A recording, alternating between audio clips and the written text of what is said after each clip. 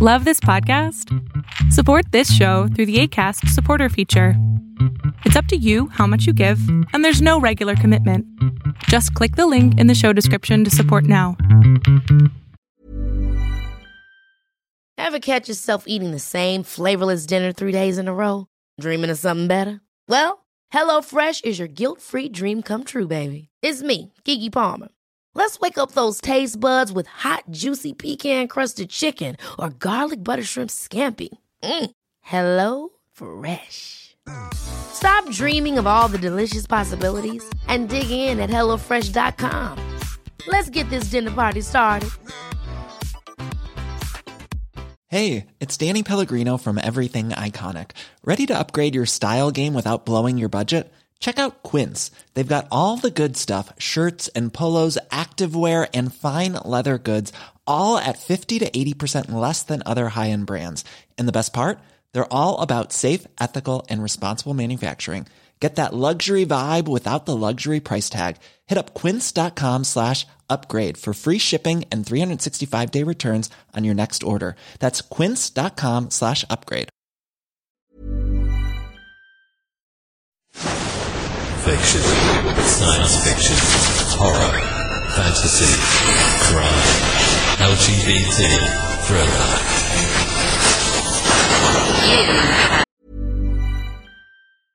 Hey, I'm Ryan Reynolds. At Mint Mobile, we like to do the opposite of what Big Wireless does. They charge you a lot, we charge you a little. So naturally, when they announced they'd be raising their prices due to inflation, we decided to deflate our prices due to not hating you. That's right. We're cutting the price of Mint Unlimited from $30 a month to just $15 a month.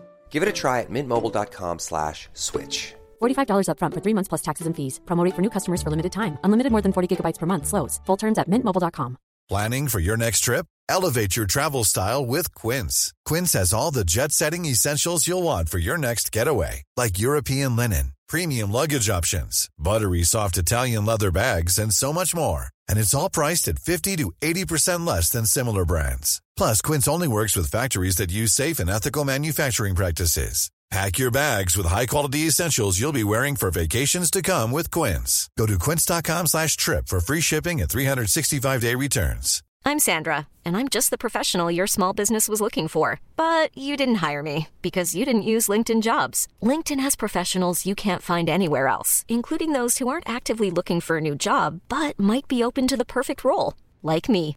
In a given month, over 70% of LinkedIn users don't visit other leading job sites. So if you're not looking on LinkedIn, you'll miss out on great candidates like Sandra. Start hiring professionals like a professional. Post your free job on linkedin.com/achieve today. Hey, it's Ryan Reynolds, and I'm here with Keith, co-star of my upcoming film, If, only in theaters May 17th. Do you want to tell people the big news? All right, I'll do it. Sign up now and you'll get unlimited for $15 a month and 6 months of Paramount Plus Essential Plan on us. MintMobile.com/switch. Upfront payment of $45 equivalent to $15 per month. Unlimited over 40 gigabytes per month. Face lower speeds. Videos at 480p. Active Mint customers by 531.24 get 6 months of Paramount Plus Essential Plan. Auto renews after 6 months. Offer ends May 31st, 2024. Separate Paramount Plus registration required. Terms and conditions apply if rated PG. Hi, I'm Daniel, founder of Pretty Litter. Did you know cats tend to hide symptoms of sickness and pain? I learned this the hard way after losing my cat, Gingy. So I created Pretty Litter, a health monitoring litter that helps detect early signs of illness by changing colors, saving you money and potentially your cat's life. Pretty Litter is veterinarian developed, and it's the easiest way to keep tabs on your fur baby's health right at home. Go to prettylitter.com and use code ACAST for 20% off your first order and a free cat toy. Terms and conditions apply. See site for details. Hey, it's Paige DeSorbo from Giggly Squad. High quality fashion without the price tag. Say hello to Quince. I'm snagging high-end essentials like cozy cashmere sweaters, sleek leather jackets, fine jewelry, and so much more. With Quince being 50 to 80% less than similar brands. And they partner with factories that prioritize safe, ethical, and responsible manufacturing. I love that. Luxury quality within reach. Go to quince.com/style to get free shipping and 365-day returns on your next order. Quince.com/style. Hey, it's Paige DeSorbo from Giggly Squad. High quality fashion without the price tag. Say hello to Quince. I'm snagging high-end essentials like cozy cashmere sweaters, sleek leather jackets, fine jewelry, and so much more. With Quince being 50 to 80% less than similar brands. And they partner with factories that prioritize safe, ethical, and responsible manufacturing. I love that. Luxury quality within reach. Go to quince.com/style to get free shipping and 365-day returns on your next order. Quince.com/style. Now entered the House of Mystery with your hosts, Eric Shapiro, David North Martino, John Copenhaver, and Al Warren. On 106.5 FM Los Angeles, 102.3 FM Riverside, and 105.0 AM Palm Springs. Welcome back into the House of Mystery, and of course I'm Al Warren, and Mr. David Martino, I'm not. You are not. I'm not. Nor do you want to be. Everybody wants you. Isn't that what Billy Squire said? Billy, isn't that his name? Billy Squire, yeah. Yep. Yeah. Billy Squire, yeah. And that's who we got. We got the third guy on board is Mr. Jack Wells, who is really Billy Squire after his failed career in music. It was the music video that did me in. If you watch the music video, you'll understand completely. Mm-hmm. You know, I to tell you the truth, that didn't bother me, that video. No? No. Because it sure seemed like it pissed everybody else off, like everybody else. It wasn't his image. It just wasn't, you know, he was like the, you know, everybody wants you type thing guy, and he did the stroke and all that, and then also he's dressed up in those little outfits, and they're all kind of dancing around. It didn't fit the Rock. No. You know, he's opening for like the Scorpions, and it just sort of, well, that doesn't work. Yeah, that guy is not a rock god. Nope, not him. No. So that's why it just sort of. But this, I think the music was fine. The songs were fine, and songs are great. I guess I know people take it too serious, you know, but doesn't matter. That's kind of the way of the world anymore. Yeah. Well, so what are you doing now that you can't sing anymore? Oh, I'm writing books. You know, like every failed musician ever has. So, yeah. Well, you know, but okay. So now I don't get this. So now you've got a new book that is on pre-sale, and it's book 3, A Fatal Flood, Monochrome Noir. You know, book 3 and stuff like this, and it's out November 1st of this year. Yes. But then you've also got number 4 too. Yeah, so we had a little issue with the cover for part 3. So part 2 came out, I think, in February or March of this year. We're talking, you know, and we're almost done with 2022 now. I never wanted this big of a gap between 2 and 3. You know, as a serialized series, you don't want to go too long, because then you're going to alienate your audience as they forget what happened in part 2. They move on to other books, other series, and you're kind of left in the dust. So it was never supposed to take this long. Unfortunately, the cover took a little longer than necessary, or longer than expected, we'll say. And now that we're here and I have both covers, the publisher and I were like, you know what? Let's just press and get this out to everybody who's been patiently waiting, so that way they only have to wait a month for part 4. And I'm all in. I think that's great. Yeah, because that's November 1st, December 1st is part 4. So, yep. I actually, you know, the part 4 book cover is better than 3. Do you really think so? Yeah. Well, thank you. I don't know. 3 is definitely the one that appeals to me, because she's just got that Marilyn Monroe like look to her. I don't know, but I do love 4. It's a toss up, honestly. It's really hard to choose. You know, the top. No, covers. I would pick 4 as the best of all 4. Just with Henry being prominent. Yeah, because it's sort of it covers more. You have more thought going on. 3 looks like an angry woman.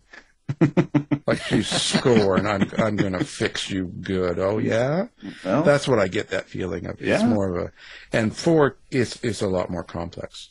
4 definitely has much more going on. And talking, it's kind of fun when you talk to the artist, you know, where he's read the story, but as far as the images go, he's just taking the rawest of emotions and translating that into his art. So he kind of gave me the rundown and his inspiration for 4, and just listening to him talk about it was amazing, because he really captured all the feeling that he wanted to convey in just that image. It's incredible when you start, he points out the red, he points out Charlie in shadow and all these things, and it's like, here's my reasoning why, and I was like, damn, like you really did nail it. You have to be the down on his luck private investigator, right? Because you love whiskey. Oh, absolutely. And one of my beta readers was like, hey, I'm reading this, and I swear this is just you. And I'm like, it's not me, but there's definitely a lot of facets of me in that character. I can't lie. Well, it's funny. Speaking of whiskey, I have to thank you again for the Writer's Tears whiskey flask. Oh, absolutely. Oh, yeah, right. Yeah. You were the guy. Which I'm drinking out of right now. No. And I have the show. Oh, don't worry, Al. You've got presents. Yeah, no worries there. No, it's funny because, so I live in Utah, right, which is, it's not a dry state, but they definitely try. And I'm in the liquor store and I see this Writer's Tears, and of course I'm knee deep in the middle of trying to self-publish this book and find a publisher and doing all this stuff. And I'm like, damn, I gotta buy that just on general principle. And lo and behold, it's actually a fantastic whiskey. And lo and behold, it came with these cool flasks. So it's just the timing was really kind of amusing. Well, how is it working, with an artist and, kind of having them translate?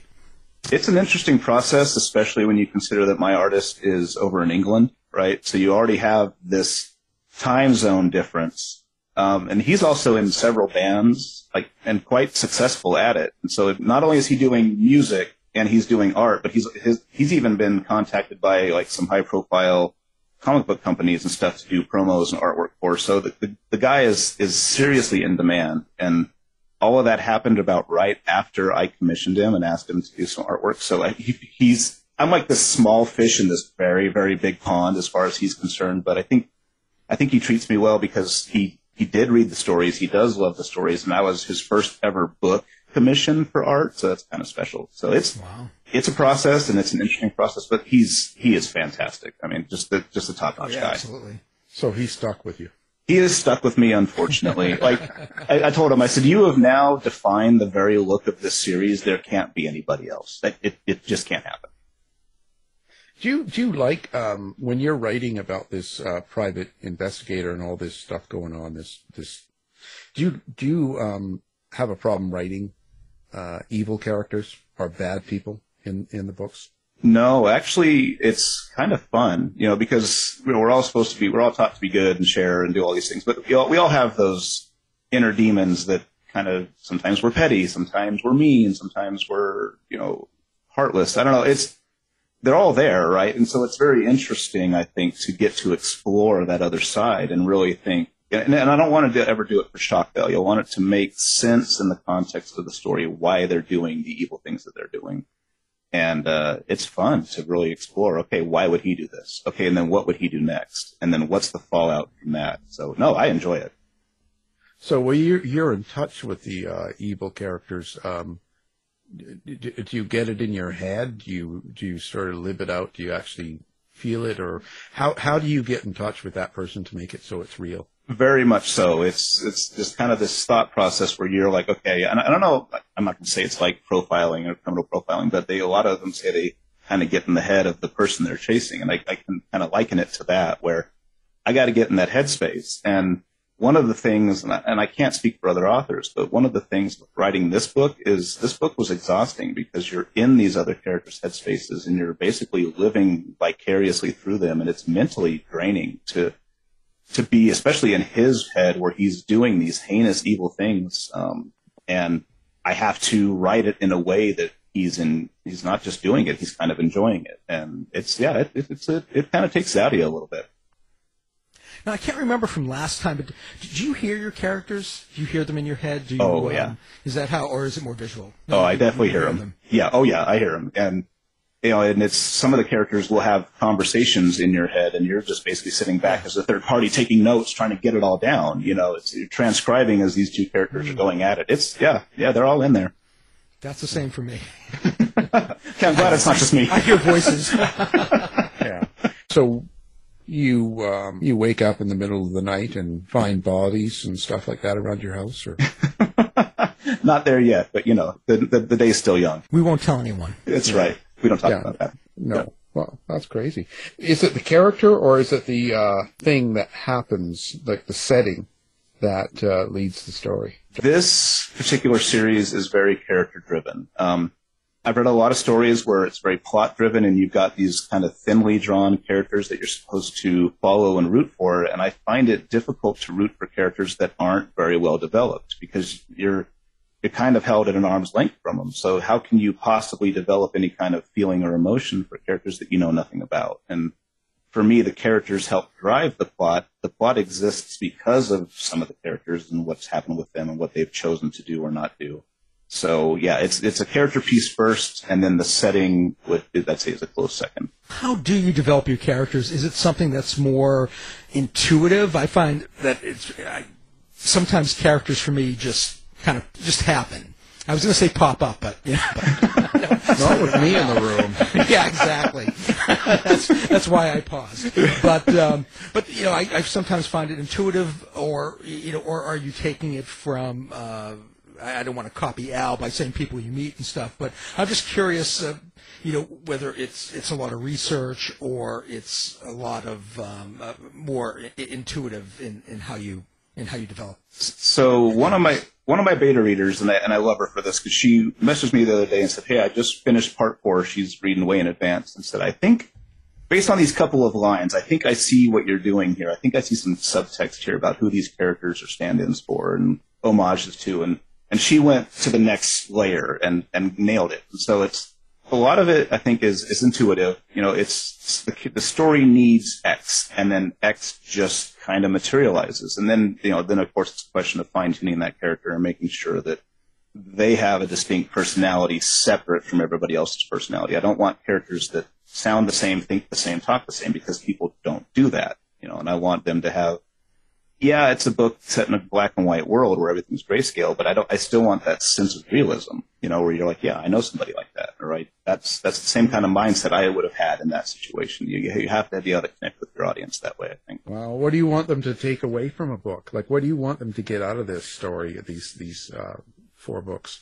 Well, first and foremost, to be entertained. I'm not looking to do like any social commentary with this particular series. I just wanted a very entertaining tale, but I also want them to really enjoy this as a unique take on a genre that I think anymore is kind of underrepresented, or if it is represented, a lot of people harken back to just the same old time periods that we're used to noir being from. And I think it's important to break from that a little bit and say, okay, yeah, this guy's not Stephen King, but hey, this was a unique take on something that I thought was a tired genre, So yeah, I want them to be entertained and I want them to be just really kind of in love with the setting and the characters. I think the characters make the story and they're the best part of it, I think. So I want them to really enjoy the characters and think about those characters even after they close the book. What is it exactly about noir that you want it to change, or what is it that you're sort of saying there? What do you mean? Like what's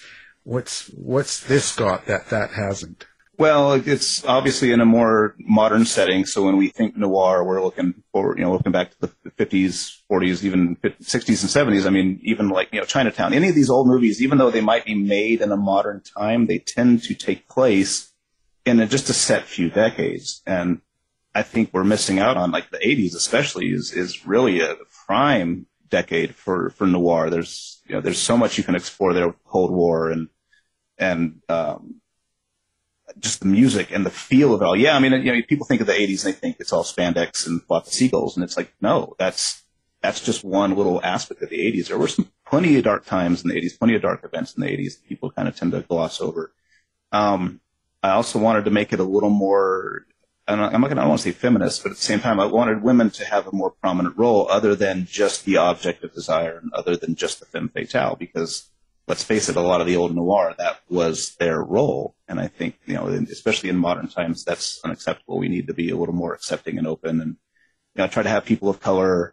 As I explore this series further, I want to be inclusive for sexuality and in religion and all these things that, I think we need as a society to be very cognizant of and compassionate about. I want those in there. And noir in general was very, very, I want to say black and white, but it was very kind of white centric, and so it was kind of a little narrow minded, if you will. And it's like, yeah, there's no place for that anymore. I wanted to broaden those horizons a bit. How many are you going to do? Like, because this is always interesting to me when someone has a series like this, and so this is book 3 and 4 coming out. So, is this the end of it, or do you know? So when I thought this story up, like almost 4 years ago now, I had a definitive ending in mind. But at the same time, the story was just Henry. It was just colorless babies, and it was just the killer. That was it. And then during the writing, Charlie, the other main character, kind of wormed her way into the story. And so now, with 4, it's the end of this arc, but it will continue later on down the road where it's going to be more Charlie-centric, where she kind of takes center stage, and I have a couple more books planned for her. It's like a spin-off. Yes, exactly. Yes, it is. The Jeffersons. It's a spin-off. Yep. Oh, only old people know that. No, I watched that show religiously. I remember. So did you have already all 4 books in mind and know what you were going to do with this story, or was this something that comes to you in the middle of the night? At a macro level, I had the basics. I had the setting, right? I had the black and white world. I knew it was going to take place in the 80s. I knew who the villain was. I knew who the hero was, and I knew how it ended. But outside of that, this was only ever initially envisioned as a short story or a novella. But as I started writing it and developing these characters and adding these other plot points, I realized there was no way that the story was going to be, let's say, efficiently or satisfactorily wrapped up in a novella, length. There's no way. So then it kept broadening, and it got. I'm like almost at, I think, 260,000 words or something is how big this thing's going to be at the end of it, which is 2/3 of The Stand by Stephen King, which is ridiculous. Talking about a black and white world, monochrome. What techniques do you use to get that across to the reader that they're in this different world, that they see things in black and white, and with these just like, I guess, little glimpses of color? It's funny because we're also doing this Monoverse collection where we're inviting other authors to submit short stories that are either in my same universe or kind of inspired by it, and to write black and white stories, if you will. And it's one of those things that we talk about all the time, how difficult it is as a writer to go into something and knowingly have to remove one of the main descriptors that you're going to use in any book, which is color. So it's a kind of a process. It's a challenge. You have to find every possible way to say black, white, and gray. There's only so many adjectives. There's only so many synonyms that you can use, and so you have to use those in creative ways. And every now and again, just not often, but every once in a while, you have to reiterate that this is a monochromatic world. I mean, people get it, and they know that when they read the synopsis, but when you start reading through the books, at some point, you kind of forget. Like you go back to your traditional mindset of, hey, this is color. It's like, no, we're still in a black and white world. So you have to kind of inject that every now and again into the story. But a lot of it is you just have to be really descriptive without being excessively descriptive. If you can't use color, you have to be able to describe it in other ways that is interesting to the reader. So what's the hardest thing about writing this book series? The time, devoting the time to it. I think we talked last time that I've mentioned it before, where I do guerrilla writing. It's like guerrilla warfare, but it's guerrilla writing where I work a day job. I mean, I'm working 50, 55 hours a week. I've got kids. I've got kid activities and, all these things. So I write wherever I can, whenever I can. So honestly, finding the time to just devote to it has been probably the most difficult part. Yeah. Is there a particular character or person in the book that you found it to be most difficult to write? Yes, Charlie. She's 19, and I've never been a teenage girl. So I was trying to get in that mindset of not only a teenage girl, but also a teenage girl back in 1986, where I was like 10 years old. And I fondly remember the 80s, but I was not a teenager in the 80s. So it's really difficult, I think, to really nail that character in a convincing way, so she doesn't seem like just a man with female characteristics. I'm trying to write her as a woman, So it's that was a challenge. So what did you do? Did you dress up like a woman and kind of go around and like do that whole thing? Or I what? Can neither confirm nor deny. No, it's No, but you watch movies, and it's you never want to take movies as fact, but at the same time, they do mimic reality. So you watch movies, you read books, and then honestly, I've got some great female beta readers where I'm like, hey, let me bounce this idea off you. I think it's X, and they're like, no, that doesn't make any sense. It would be Y, and I'm like, oh, great. Well, thank you. I wouldn't have known that as a man. I wouldn't have known that. So I ask, Yeah, you have to be careful, Well, I don't ever want to insult anybody or anything or come across as demeaning. I want these characters to be believable. I don't want them to resonate with somebody. So where do you see yourself going now after this? Ooh. I mean, you're going to do the spin-off and that, but what are you going to go in a different direction, or are you going to get continue on in kind of this noir sort of setting? No, it's a good question because, to be honest with you, I don't read a lot of mystery. I mean, I don't dislike it, and I love the old noir movies and some of the old noir books, but they're not my main go-to. I'm more of a science fiction, fantasy, kind of horror kind of guy. So the fact that my first ever real novel was a noir mystery thriller was kind of strange to me. So I do want to at some point go more towards my favorite genres. I am writing a couple of scary or spooky, if you will, short stories. I'm in a collection that just came out from Last Waltz, which is all Gothic tales, which was fun. So I wrote those very much in the vein of, or my contributions very much in the vein of Dickens and like Edgar Allan Poe, with that same kind of prose and stuff. So I don't want to be pigeonholed into just this, thriller mystery genre. I do want to explore some other stuff. I do have some science fiction ideas. I don't know if I'll ever get to them, or at least not anytime soon, but I do want to get there at some point, because I think it's good to branch out. It's a challenge too. Would you ever move these characters into the 90s? Yes. So good question, Dave, because actually I'm thinking about it, right? I'm like, okay, at some point in time when I go to Charlie's spinoff, do I want to have her, do I want to pick up the next day right after part 4 ends? And I don't think I do. I think I want to push it down the road a little where she's a little established and she's older and maybe she's a little more hardened and stuff. And so to be honest with you, I have really been toying around with the early 90s. So how do you kind of classify this writing? Because it's almost mystery detective noir, but it's also science fiction in a way. Yeah, and there is, right? So there's a little bit of science fiction elements to it. There's a little bit of fantasy or supernatural elements to it. But I think one of the beta readers called it magical realism. And I really like that term because if you say science fiction, if you say fantasy, then people automatically have an idea in their head of what that means. And they're like, oh, spaceships and, unicorns and dragons. No, none of that stuff. Is there a little element of time travel?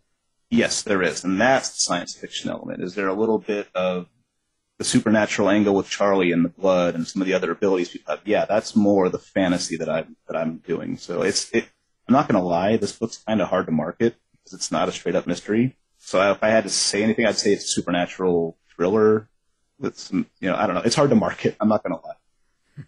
Yeah, because that is kind of unusual. But I think a lot of books are becoming more that way. They're becoming more, they have a lot of different genres inside of them.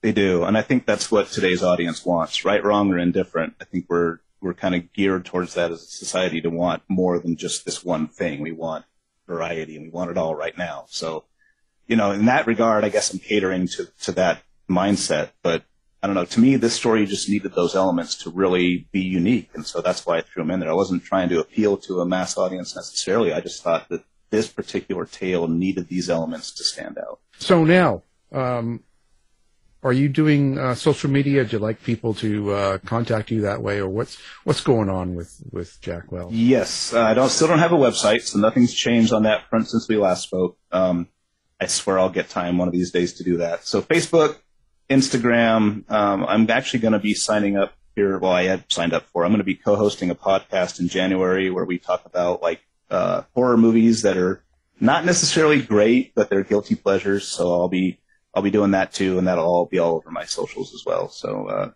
Instagram, Facebook would be a fantastic way to get a hold of me. And if anybody wants to, please do. I'd love to answer any questions. Well, fantastic. And, we'll put that up, what we can on the website. We'll put your books up with their links and stuff like that. And I guess your Grindr account too. Yeah, I had to cancel Tinder. It was getting a little hot, so. Yeah, too busy. Yeah. Well, anyway, we're talking about Monochrome Noir, and we're talking about Book 3, The Fatal Flood, which comes out November 1st, and Book 4, A Drowning Man, which comes out December 1st. And Mr. Jack Wells is the writer and our guest. Thank you for being here. Hey, thanks for having me. Thanks, Jack. You've been listening to the House of Mystery radio show. To find out more about our guests, hosts, or shows, go to www.houseofmystery.com. Show's over for now. Was it as good for you as it was for me? Well, good night. This has been a production of Something Weird Media. I'll be back. You've been listening to the House of Mystery radio show. To find out more about our guests, hosts, or shows, go to www.houseofmystery.com. Show's over for now. Was it as good for you as it was for me? Well, good night. This has been a production of Something Weird Media. I'll be back.